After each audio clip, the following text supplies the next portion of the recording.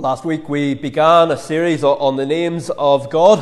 As I mentioned, it was a series I've been keen to do for a while.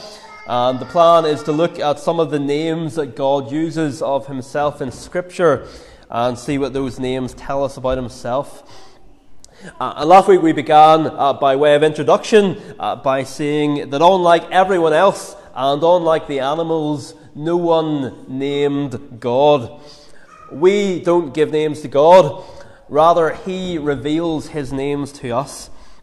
And that speaks of his authority. Naming someone or something else is an act of authority, as we see, for example, with Adam naming the animals. As we saw last week, we have various examples in Scripture of God changing people's names to describe the new role that he has given them. And wonderfully, God's name is put on us in baptism. Jesus told us to baptize all nations into the name, singular, of Father, Son, and Holy Spirit. Last week we looked at the most basic name for God in the Bible, which is the name God, or Elohim in Hebrew. As we saw, it's a word that can be used to speak either of God with a capital G or the gods with a small g. And we saw an example of that in Jonah chapter 1 there. It's used in both senses. And so in one sense, the word we looked at last week, God, Elohim, it could be used to describe a whole category of beings. But the Bible is also clear there actually only is one God. Psalm 86:10, you alone are God. Paul talks in 1 Corinthians 8 about many called gods in heaven and on earth. So the word translated as God can be used, as we saw, as a description of angels, demons, even human rulers, judges. But there's only one of whom we can say, in the words of Psalm 90, that from everlasting to everlasting you are God. These other gods were created, and one day they will perish. Jeremiah tells us that the gods who did not make the heavens and the earth shall perish from the earth and from under the heavens, but our God remains forever. And so, having looked last week at the most basic name for God, we're coming tonight to the most frequently used name for God. And that is the name that's in our Bibles as Lord, L-O-R-D, in capital letters. It's used almost 7,000 times in the Old Testament, compared to about 2,500 uses of Elohim. And this is what we could call God's personal name. Indeed, it has been said that Yahweh, or the Lord, is the only truly personal name of God in Israel's faith. The others are titles or descriptive expressions. The place we see the meaning of this name particularly spelled out is in the book of Exodus. God speaks to Moses in Exodus 6 verse 3, a few chapters after we read earlier, and tells Moses, I appeared to Abraham, to Isaac, and to Jacob as God Almighty, but by my name the Lord I did not make myself known to them. Now that can't mean that Abraham, Isaac and Jacob didn't know the name, the Lord, because it's clear from the book of Genesis that they did, they knew it, they used it. But something different is happening in Moses' day. The Lord is revealing more about what his name means. And he's doing that not simply as he speaks to Moses here, but also through the Exodus itself. This ties in with our introduction last week when we saw that God's name isn't simply a label, but a revelation of his character. And so when the Apostle Paul is commissioned by the Lord Jesus to carry that's Jesus' name before the Gentiles, it meant far more than just add a new word to the vocabulary of the Gentiles. It meant to tell them what Jesus was like. Another passage we could go to is John 17, where Jesus says to the Father, I have manifested your name to the people whom you gave me out of the world. In other words, Jesus came to reveal God or make him known, as John 1 puts it. In fact, Jesus can say in John 17, I have made known to them your name, and I will continue to make it known. And so Jesus is clearly not talking about making known a new name, but about revealing more about what God is like. And I think we have to understand what God says in Exodus 6:3 in a similar way. Someone has summed it up: through the events of the Exodus, the Lord will be known in a deeper and a fuller way.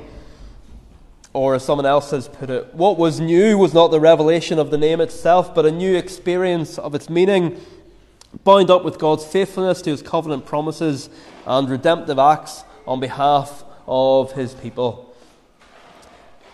And that all brings us back to the passage we read earlier in the service. In Exodus 3:13, Moses asks God, if I tell the people of Israel that the God of their fathers has sent me to them, and they ask, what is his name? What shall I say to them? And God replies, I am who I am. Now perhaps that might sound to us like a non-answer, like an avoidance of answering the question. But God is speaking there of his self-existence and self-sufficiency. Just as God is the only being in the universe who is not named by anyone else, so he is the only being who doesn't depend on anyone else for his existence. Every other being that exists is dependent on God, but God is not. Every other being had a beginning, but God did not. I am the Alpha and the Omega, says the Lord God, who is, and who was, and is to come, the Almighty. In the book of Hebrews, the priest Melchizedek is used as a picture of the Lord Jesus, having neither beginning of days nor end of life. We're told of the Lord Jesus in Colossians that he is before all things, and in him all things hold together. So for God to say, I am who I am, speaks of his self-existence and self-sufficiency. And this I am language is frequently taken up in the book of Isaiah. For example, Isaiah 41:4, who has performed and done this, calling the generations from the beginning? I, the Lord, the first and the last. I am he. Or Isaiah 43:10, you are my witnesses, declares the Lord, and my servant whom I have chosen, that you may know and believe me and understand that I am he. Before me no God was formed, nor shall there be any after me. And the message that Moses is to bring to the people is that this awesome, self-existent God is going to be with them.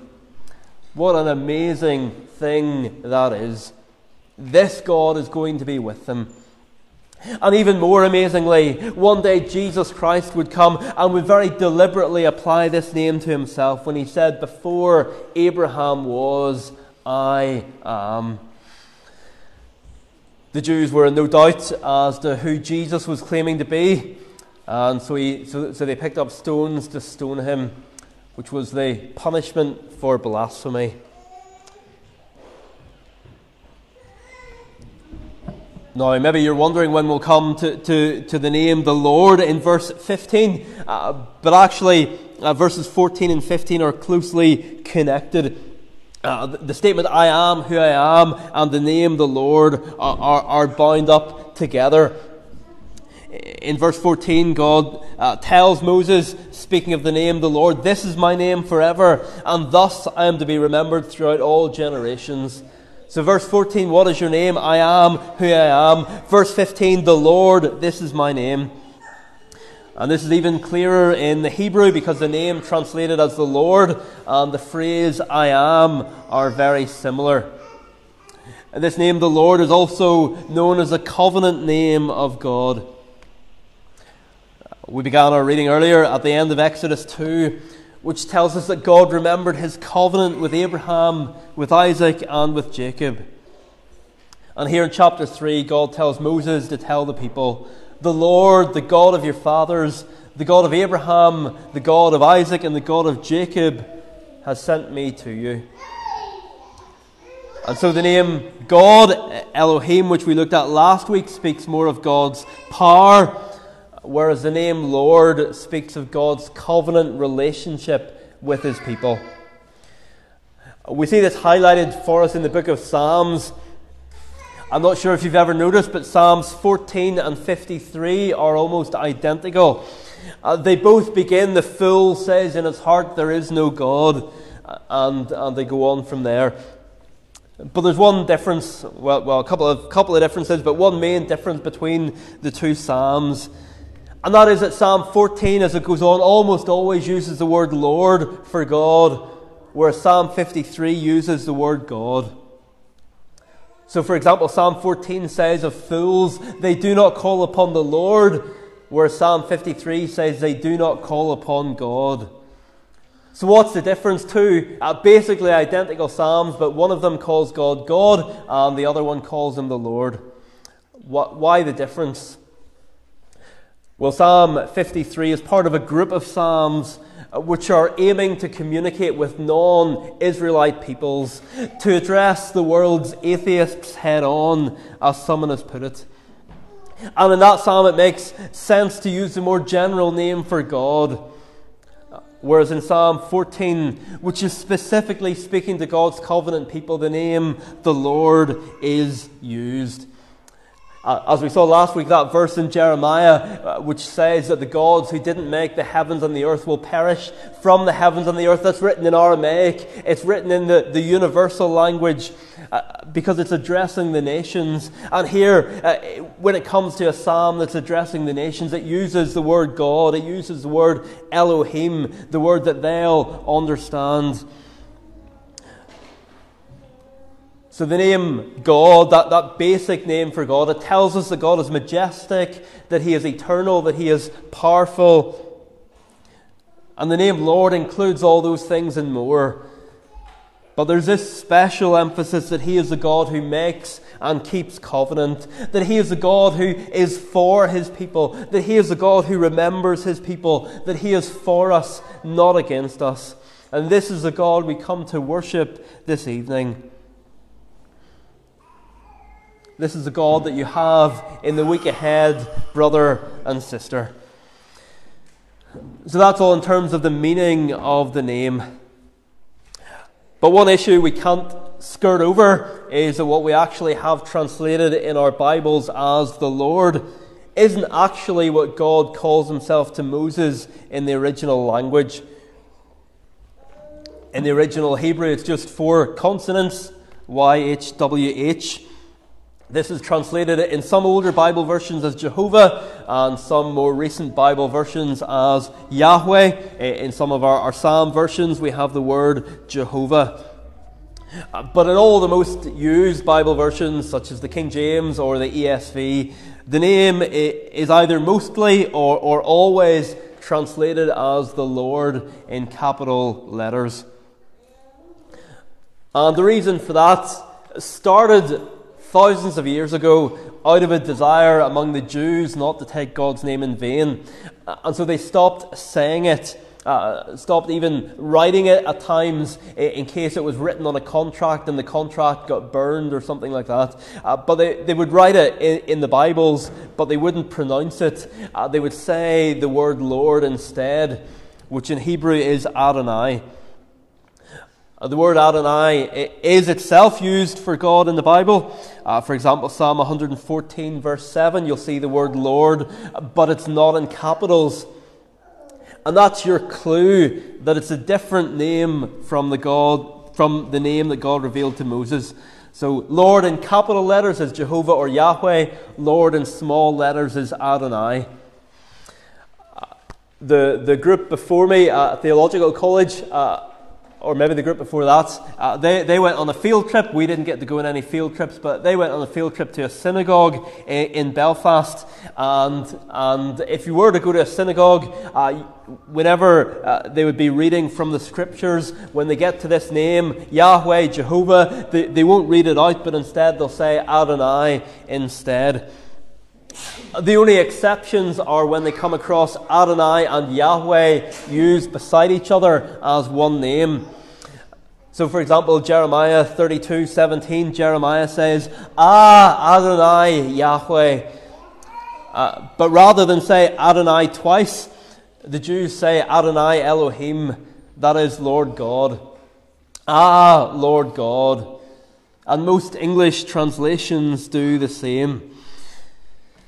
And that's significant because there are those who would say that Elohim and Yahweh are different gods, that Elohim is God the Father and Jehovah is Jesus. So how would we answer that? Well, one way to respond to that is that 749 times in the Old Testament God is referred to as the Lord God in Hebrew. In other words, Yahweh, Elohim. That's what's used in the original language, Lord God. In Genesis chapter 2, which we read this morning, it's used 11 times in that one chapter alone. So, example, Genesis 2:4 talks about the day Yahweh Elohim, the Lord God, made the earth and the heavens. So by combining the names, the Bible makes clear that Yahweh and Elohim are the one God. The passage in front of us this evening is another example, Exodus 3:15. Say to this people of Israel, the Lord, the God of your fathers, the God of Israel, has sent me to you. Who is this God? He is Yahweh, the Elohim of your fathers. He is Yahweh Elohim, the creator of all things. So the name that God revealed to Moses is the name Yahweh, which the Jews began to replace with the name Lord, and that tradition stuck. And the Greek translation of the Old Testament, which Jesus and the apostles used, did the same thing. And over time, people forgot how to pronounce the name that God gave to Moses. The Jews, they weren't trying to pronounce it, but everyone else forgot how to pronounce it. Maybe ask, well, how can you forget how to pronounce a word? The Hebrew language was originally written all in consonants. And so one generation had to learn from the previous generation how to pronounce words. There were no vowels. Try taking the vowels out of the next thing that you're reading, and it becomes a lot harder to pronounce. Eventually, the vowels were added in underneath the consonants. But when it came to this name, Yahweh, Jehovah, the Jews put in the vowels of either Adonai or Elohim, because that was what they were meant to read, to remind people what to say instead, whether to say Adonai or Elohim. They put in the vowels of those words underneath the name Yahweh. And as time, this is pre-Christian, but as time went by, Christians came along. The vowels were added after the Christians came along. But the Christians came along, and Christians in the early church and the Middle Ages had very little knowledge of Hebrew. Even a great church father like St. Augustine didn't know Hebrew and thought the church should just use the Greek translation of the Old Testament instead, so that there'd all be one Bible. And when Christians did look at the Hebrew Bible, they began to try and pronounce the consonants of one word using the vowels that were meant for another word. And that is where the name Jehovah comes from. One Bible translator today describes it as a mistake waiting to happen. And so most people today prefer the name Yahweh as closer to how the name would originally have been pronounced. And this can be a fairly hot topic today. Some people will argue very strongly that Bible translations should include the name that God actually revealed to Moses. A couple of years ago, John MacArthur and some scholars associated with him brought out a Bible translation which uses Yahweh instead of Lord. And the argument is that God revealed to us a personal name, not a title, and so we should use that personal name. Personally, I have a lot of sympathy with that position, though there are also strong counter-arguments, as we'll see in a minute. There have been some significant figures in Reformed church history who've argued strongly for using Jehovah or Yahweh instead of the Lord. So John Calvin, he used Jehovah when he translated the Psalms into French, and he said it was foul superstition of the Jews not to use the name. There's a man, Thomas Gallagher, at the Westminster Assembly, and he argued elsewhere for a name Yahweh as a correct pronunciation, but his main point was that anything is better than substituting in a different word. And B.B. Warfield, one of the great theologians of America, at the beginning of the 20th century, end of the 19th century, said that while nobody supposes Jehovah is a true pronunciation, it was what people were familiar with, and so it should be used, and it was far better than substituting in a different word. So strong arguments on the one side, but the counter-argument, on the other hand, is that Jesus and the apostles continued the tradition of using the word Lord when they quoted from the Greek Old Testament. They could have changed it if they wanted, but they didn't. And under the Spirit's guidance and inspiration, they kept on using the substituted word Lord, which over time became effectively more a name than a title. And certainly in God's providence, it all provides powerful evidence for the fact that the New Testament authors believed Jesus to be God, and to be the same God that the Old Testament spoke about.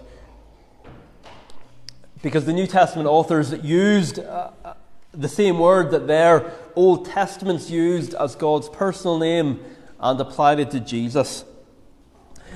What do I mean by that? I mean that every time the apostles read God's personal name in their Greek Old Testament, it was the word Kyrios, Lord. So rather than saying Yahweh, Jehovah, they would have seen the name Kyrios. That was the name that God revealed to Moses as they're reading it in their Greek Old Testament. And what did they call Jesus? They called him Lord. They called him Kyrios. And so to take Romans 10, for example, Paul says, if you confess with your mouth that Jesus is Lord, Kyrios, and believe in your heart that God raised him from the dead, you will be saved. And then 3 verses later, he quotes from the book of Joel, which in the Hebrew Old Testament reads, everyone who calls in the name of Yahweh will be saved. But Paul quotes it from the Greek Old Testament, everyone who calls in the name of the Kyrios will be saved. In other words, he's quoting an Old Testament passage about Yahweh and applying it to Jesus. And because the word Lord was already in his Greek Old Testament, he can apply it to Jesus without even changing the word. And so this tradition that we have it in our Bibles, we have it in our psalm books, it may have its roots in superstition, but it meant that there was a seamless way for the New Testament authors to connect Jesus to Yahweh and to make clear that Jesus is the God of Israel.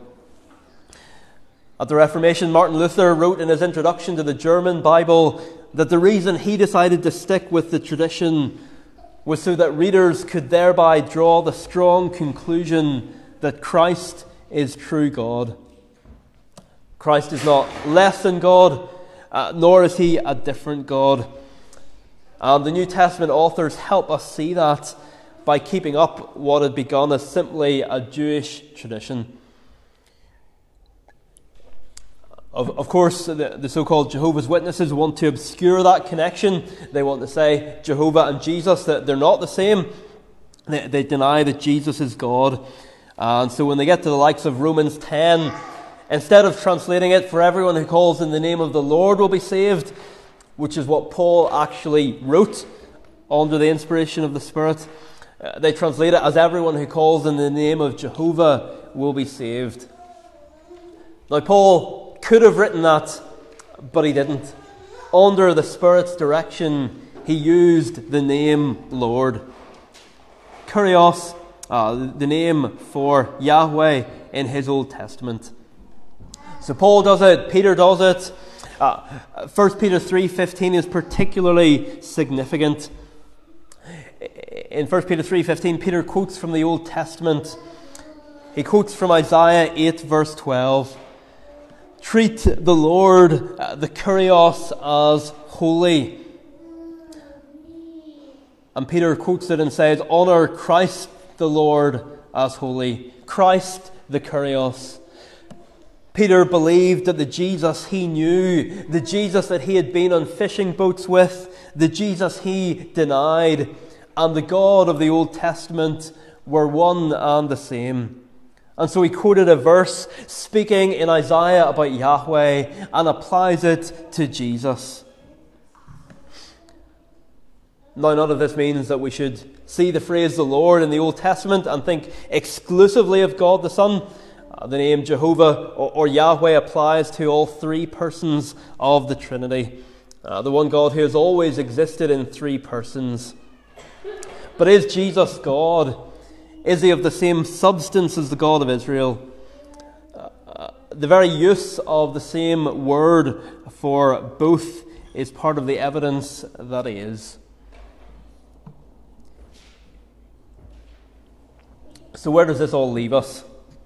Where does the rubber hit the road? I'd happily talk more about the history of the words Jehovah and Yahweh and the different options that Bible translations have gone for over the years. We see there even a bit of debate in the Reformed tradition between Calvin and Luther in their translations. It's an important topic, but you don't have to be a Christian to debate it. Someone could do a PhD on the correct form of the divine name and still go to hell. And so let's finish with Philippians chapter 2. Have this mind among yourselves, says Paul, which is yours in Christ Jesus, who though he was in the form of God, did not count equality with God a thing to be used to his own advantage, but taking the form of a servant was born in the likeness of men. So Jesus was in the form of God. So he didn't have a body, but he was born in the likeness of men. That tells us that before the incarnation, Jesus was not in the likeness of men, not in the physical sense. But as Hebrews 2 puts it, since therefore the children share in flesh and blood, he himself partook of the same things. Why did he take on flesh and blood? Because we are flesh and blood. He became like us in order that he might save us. And so Jesus took the form of a servant, being born in the likeness of men, and being found in human form, as he had not been before, he humbled himself by becoming obedient to the point of death, even death on a cross. Therefore, Paul says, God has highly exalted him and bestowed on him the name that is above every name. What is the name that is above every name for the Jew? It is the name Yahweh. It is the name that is above every name. It is too holy to pronounce, too holy even to write at times. But God has highly extolled on him and bestowed on him the name that is above every name. And why has God so highly exalted the Lord Jesus? Not as a pattern for us, not that we could one day become a God like him, but rather that at the name of Jesus, every knee should bow in heaven and on earth and under the earth, and every tongue confess that Jesus Christ is Lord, Kyrios, to the glory of God the Father. Willingly or unwillingly, the day is coming when everyone will bow the knee to Jesus Christ, the Jesus Christ of this book. Once again, Paul is quoting from the Old Testament. This time it's Isaiah 45. Turn to me and be saved, all the ends of the earth, for I am God and there is no other. By myself I have sworn. From my mouth has gone out in righteousness a word that shall not return. To me every knee shall bow, every tongue shall swear allegiance. Those last two lines are what Paul quotes in Philippians 2. The apostles identify the one true God of the Bible with Jesus Christ. No other God can save you. And so the only hope for any of us is not obedience to gospel law, but to bow the knee to Jesus Christ, the one who declares about himself, I am the first and the last and the living one. I died, and behold, I am alive forevermore, and I have the keys of death and Hades. Amen. Well, we close with Psalm 110, a psalm which the Lord Jesus brought up with the Jews of his day. The Lord has said unto my Lord. There we have Lord in capital letters and small letters. Yahweh has said to Adonai. And Jesus quizzes the people of his day and says, how can David call the Messiah Lord? If the Messiah is coming from David, how can David call him Lord? Jesus is saying, don't you see, this is speaking about me. Yahweh speaks to Adonai. Sit now at my right hand until I make your foes a stool on which your feet may stand. So Psalm 110, the tune is Denfield, which I think is 206, but we'll stand and sing praise.